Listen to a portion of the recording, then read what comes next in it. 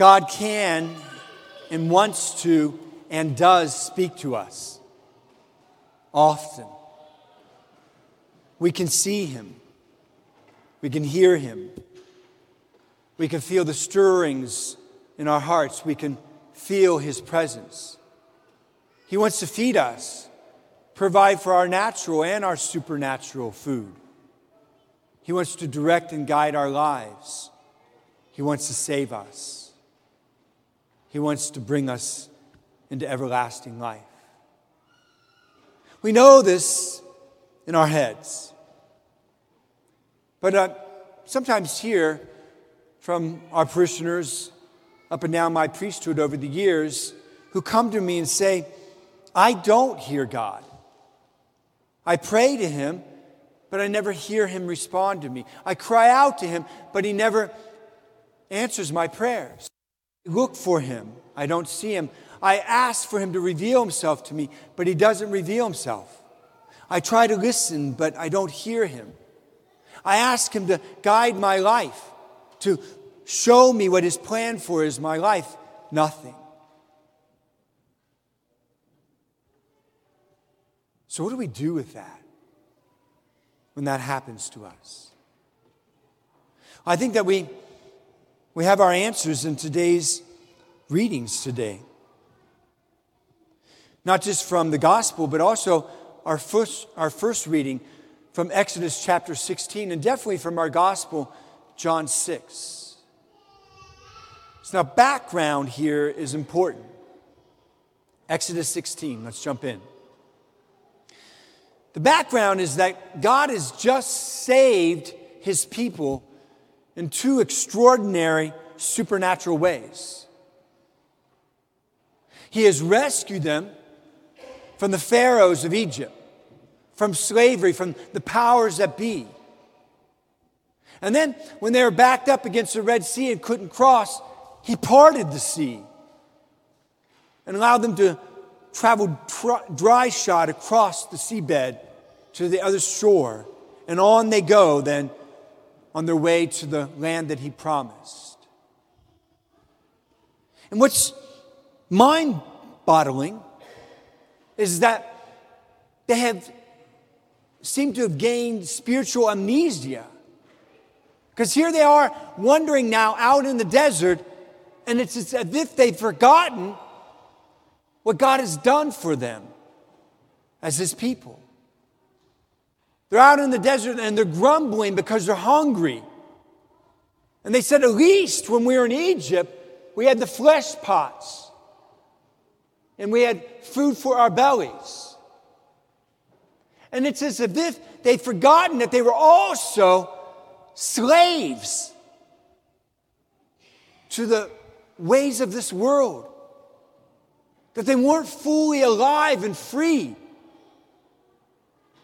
And so they start to desire again the comforts of this world, and they're willing for the comforts of this world to let go of so much of what God has to offer them, which is so much more. And brothers and sisters in faith, when we concentrate on just the stuff of this world, we often, through grumbling, not gratitude, experience spiritual amnesia. It is that constant view through gratitude that in fact helps us to see and hear God no matter what we're experiencing. But they turn to grumbling. They want God to answer their prayers, to give them the comforts of this world. And God does want to feed us, even naturally, but He wants so much more than what we're willing to settle for. So God hears their prayers. He doesn't, like we often do, when other people do, we have to tell them over and over and over again what to do, how to do it, when to do it. We have to remind them, I'm here for you. I'm not going to abandon you. I love you. I will care for you. And we throw our hands up in frustration because others don't seem to get it. He doesn't do that. He doesn't throw His hands up in frustration and give up on us. He says, okay, I hear you. And I'm going to feed you. in these two ways. I'm going to feed you with flesh in the evenings and with a hoarfrost type of material in the morning that you're going to take and eat like it's bread. I'm going to take care in the morning and the evening. So he sends quail to them every evening for them to have their fill. And then in the morning, he rains down this hoarfrost type of material with the dew. And he asks them, when the dew evaporates, then take these tiny particles and knead them into bread-like substance and eat, have your fill. What's he doing here? He is acting in extraordinary ways, in ordinary ways, and in miraculous, supernatural ways, and natural ways.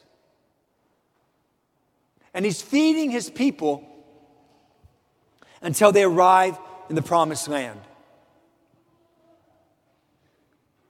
We are told, if we read on in the Exodus experience, that they wander in the desert for 40 years.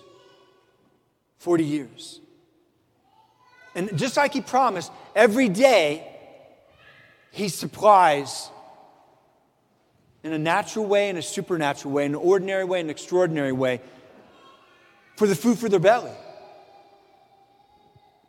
And it's interesting, when you get to the end of their Exodus, when they arrive in the promised land, then the manna and the quail cease to be given. Because now they're in the promised land, the land flowing with milk and honey, with so much more. So what's going on here? Well,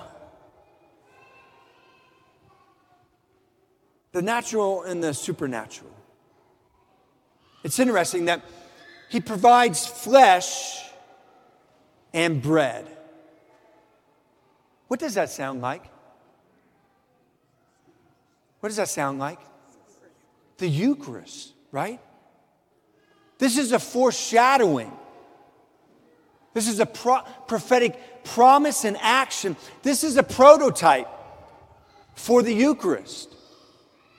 When God will take bread and make it into his flesh and feed us not just for our bellies, for our journey for this world, to provide for our physical needs, but he will take bread and make it into flesh, his body, his blood, his soul, and divinity, in order to take us through the deserts of this world and to lead us into the promised land, not the Holy Land, not Israel, not a physical place, but heaven itself.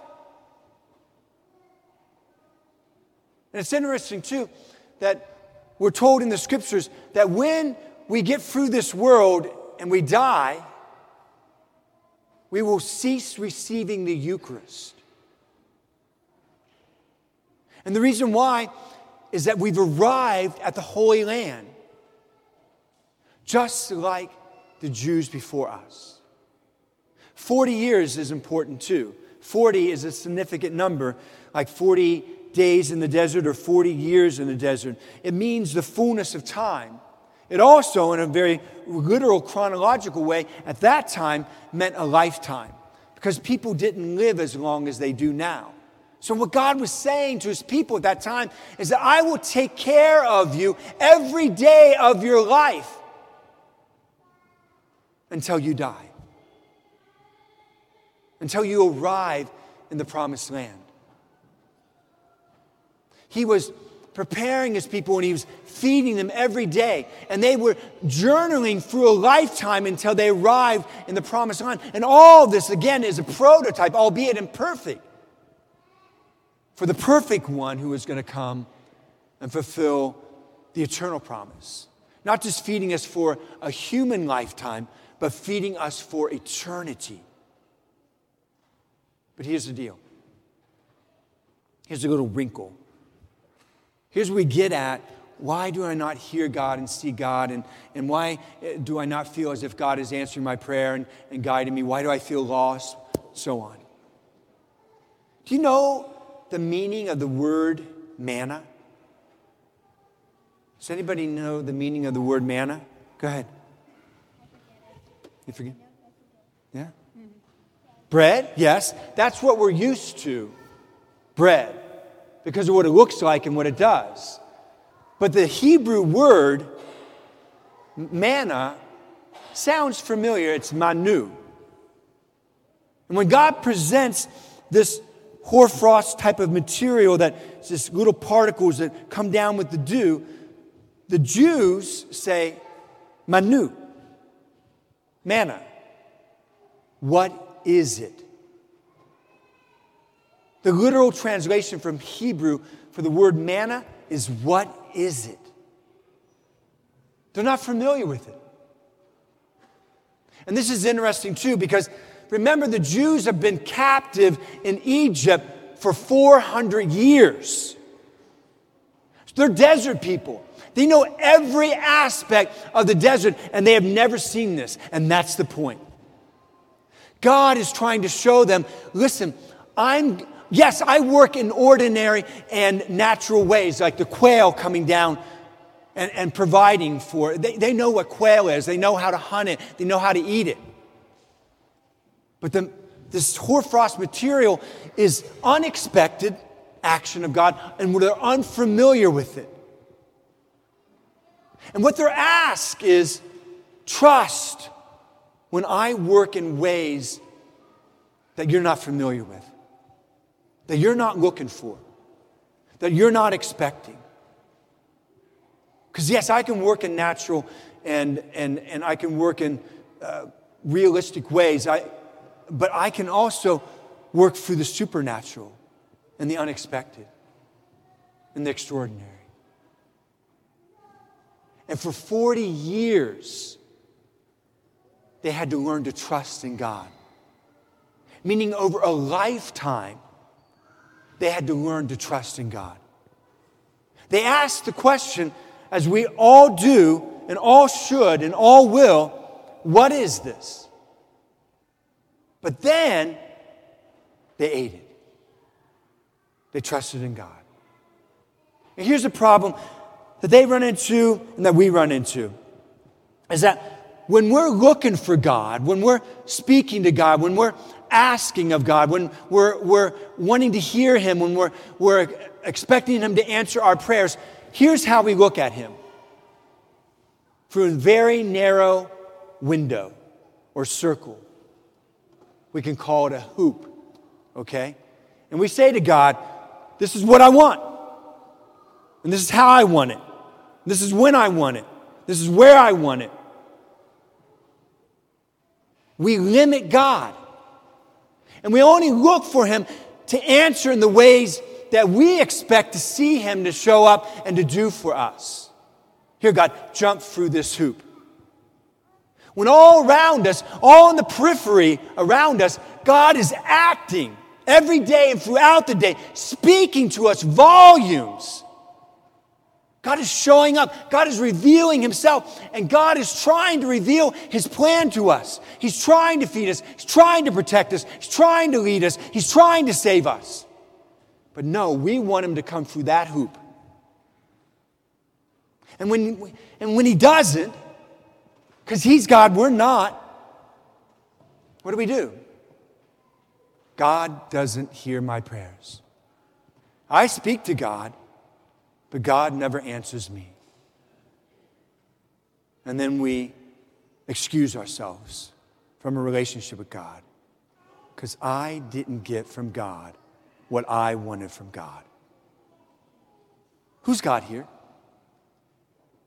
If He's God, we follow Him, not Him follow us. But to follow Him, the Jews learned in the desert when they saw something different, God acting in a different way, in an unexpected way, in a way that's unfamiliar, in the peripheries rather than through that little circle. Okay, they said, Manu, manna, what is this? And even though it was mysterious to them, they still allowed God to feed them. And then God was able to feed them over a lifetime as they had to continue to trust in God. And by the way, prayer and speaking to God and listening to God, it takes two. It's a dance, it's a partnership, and He's the leader. You cannot dance with two leaders leading. Meaning, the Jews, when God provided natural things like the quail every night, guess what? They had to go look for it. They had to go hunt it and cook it. They participated in God providing for their earthly needs. He did it, but they had to partner with Him.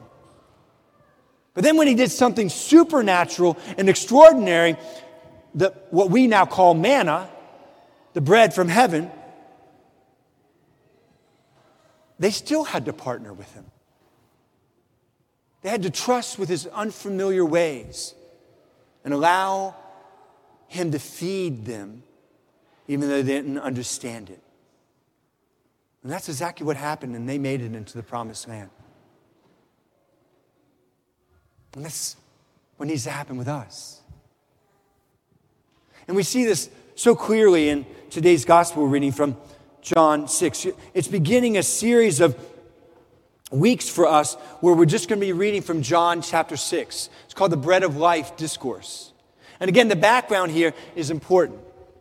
The background is Jesus has just done something extraordinary right before this passage. What He's done is this, is that He's out in the desert with the people. He's preaching to them. He's teaching them. He's trying to lead them. He's trying to prepare them for the promised land. And in the midst of this, they are hungry. The disciples, they want to send all of the Jews away. And Jesus says, no, don't do that. Don't do that. And here's the reason why. In first century Palestine, one of the signs that the Jews were taught to look for when they looked for the Messiah is that the Messiah would come as a new Moses.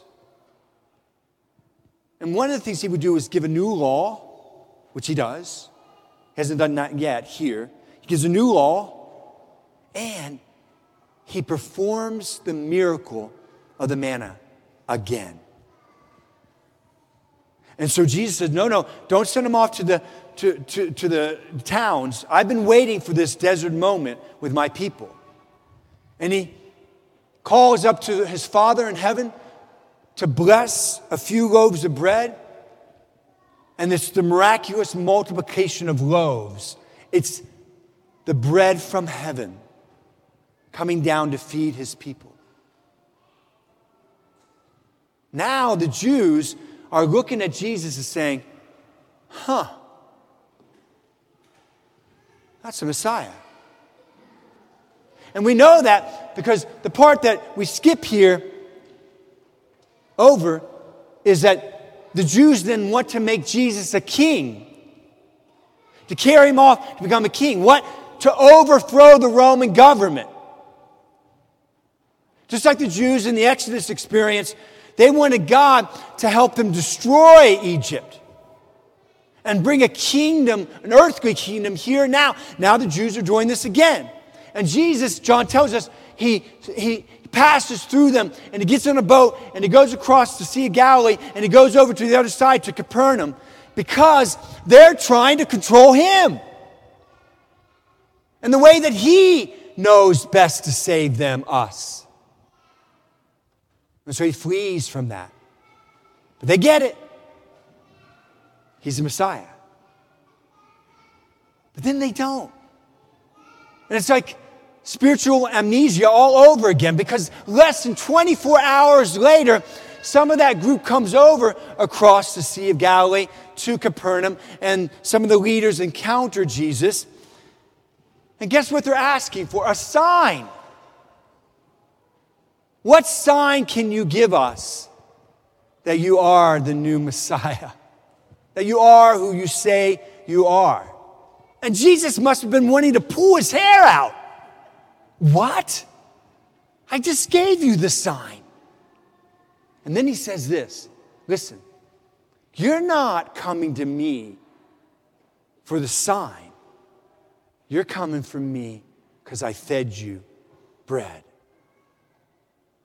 Once again, you're coming to me because you want me to take care of your earthly comforts. I can take care of you in this world while you live here, but that's not why I'm here. I will do it. I will provide for you. You have to trust me, but I want to give you so much more. And then he says to him, you think Moses did this miracle of bread from heaven? No, my heavenly Father did. And if you're looking for something to believe in me, believe in my works. And then he says this. He says, I'm the bread that comes down from heaven. I'm the living bread. And whoever comes to me will never hunger. And whoever believes in me will never thirst. What's he talking about? I'm the bread from heaven. Well, we know just a few verses later as we go into John 6, he's talking about the Eucharist. He's talking about himself in the Eucharist. He is that bread that comes down from heaven that is going to become the flesh for the life of the world. And not just to meet our earthly comforts, our wants, and our own perceived needs. He's going to come and bring us the bread of angels, the bread of heaven, the bread that's going to get us to heaven. And just like the Jews in the desert, he's going to ask us to follow him and trust in him. Because there are going to be, just like there was the Jews in the time of the Exodus and the Jews in the time of Jesus, there are going to be challenges for us when we're in the desert. It's dry, it's barren, we're hungry, we're thirsty. And as we walk through this world where we're always in want, why? Because the fullness of life isn't available to us in heaven yet. And so we're always in deficit. We're always in want. And as we cry out to God, we also are constantly looking this way and that way for our needs to be met, our perceived needs. And Jesus is saying, I can feed those. And if you follow me, you'll never hunger and thirst again. Meaning, when we get to heaven, we will never hunger again. And we will never thirst again. And all of our needs will be met for eternity. And not just our earthly needs now. All of our needs. But here's the deal. Just like it was for the Jews in Moses' day. When Jesus makes the promise that he's going to feed us, and we know that that's the Eucharist, and we come into a church, and the bread and the wine is changed in the body and blood of Christ, we have or will at some point in our lives say, Mana, Manu, what is this? Now, maybe not so much all of us, all the time.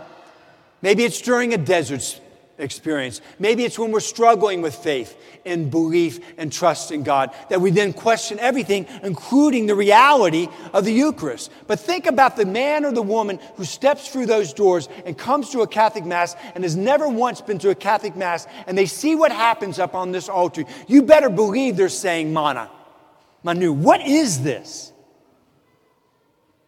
And how we respond to this question, our question, shapes our whole lives.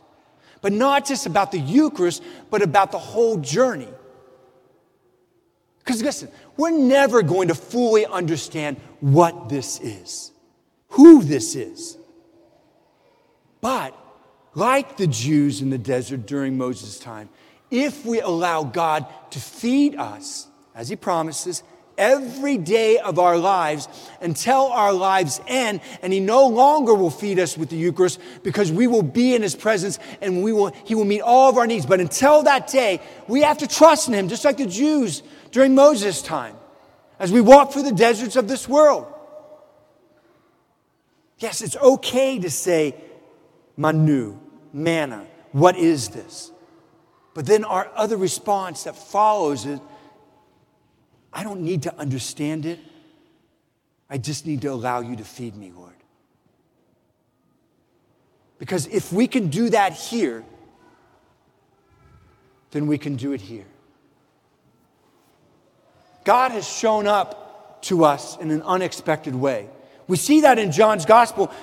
What's going to follow in the next couple weeks, Jesus says, and I give you my flesh for the life of the world. And unless you eat my flesh and drink my blood, you shall not have life within you. And some of the Jews, John records, quarreled among themselves and said, how can this man give us his flesh to eat? And it was too much for them. They tried to understand it and not have faith and trust and believe and do it. And so John records, many of his own disciples left him that day. And so he turns to Peter and his other apostles, and he says, will you also leave us? And Peter speaks, we pray God, for all of us. He says, where shall we go, Lord? You have the words of everlasting life. We have come to believe that you are the Son of the living God who has come into the world to save us, and we will follow you wherever you go. We don't have to understand you. We have to trust you and follow you. And that's you and I. And if we can do this, then that means that when God shows up in our lives every other day of our lives other than a Sunday, and we're looking for him in the ways that we only look for him, and he shows up on the periphery loud and clear and multiple times a day, we will know. Stop asking God to jump through your hoops. And look for him in unexpected ways, in unfamiliar ways that you've never experienced him yet, in ways that are mysterious to you. Yes, sometimes that's going to be natural ways, like he speaks to you through another human person, that he speaks to you through a book that you're reading, music that you hear and he speaks to you in that song, or journaling and watching how God speaks to you consistently every day. In the consistency, you know this is his will for your life. And he speaks to us, yes, also through prayer and meditation and what St. Ignatius and a lot of the other saints call discernment. And he speaks to us in the big events, in the small events, in the extraordinary ways, in the small ways. Yes, sometimes miraculous and sometimes not. Our God is limitless in the way that he can speak to us and that we can see him. But the deal is, when we say manu, manna, what is this? Well, that's just it. We should say this. What are you doing here, Lord? What are you saying here? What do you want of me? Not do it my way.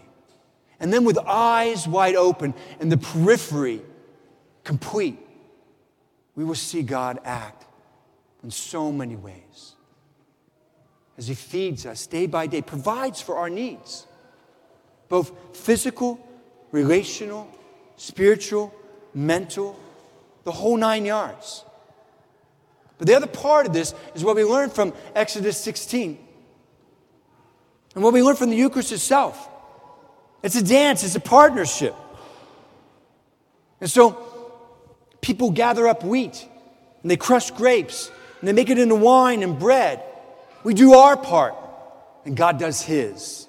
He takes something natural and he does something supernatural. He takes our natural lives and abilities and skills and availabilities and yes to him and energy and passion and love and decision and actions that we take. He takes all of that and he adds his supernatural presence to it.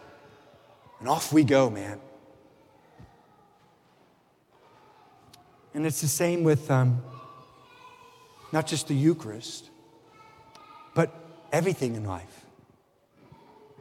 We have to be willing to dance with him. We have to be willing to do our part of the prayer, our openness, our availability, our response, no matter how He answers it. Our willingness to follow no matter what His words are, no matter what His direction is, no matter how unexpected He shows up or how unfamiliar it is to us, no matter how big it is or how small it is.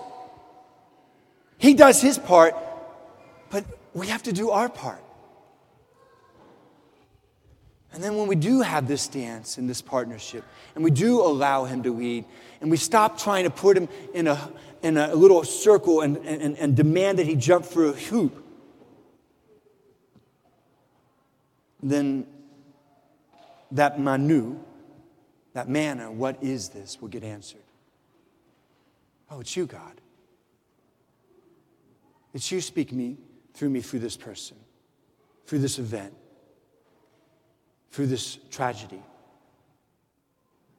through this suffering, through this great consolation, through this song, through this love, through your word in the scriptures, through this mass, in the silence of prayer, and countless other ways our infinite God speaks to us. And then He will not only feed us and lead us and give us the life we need here in the Eucharist, but every day of our lives flowing from the Eucharist. Until at the end of our lives, He gives us what we promised for, what we looked for, and what we lived for. Him, heaven, forever. Make no mistakes. Whenever you are struggling, and you're thinking God doesn't hear you and answer to you, He does.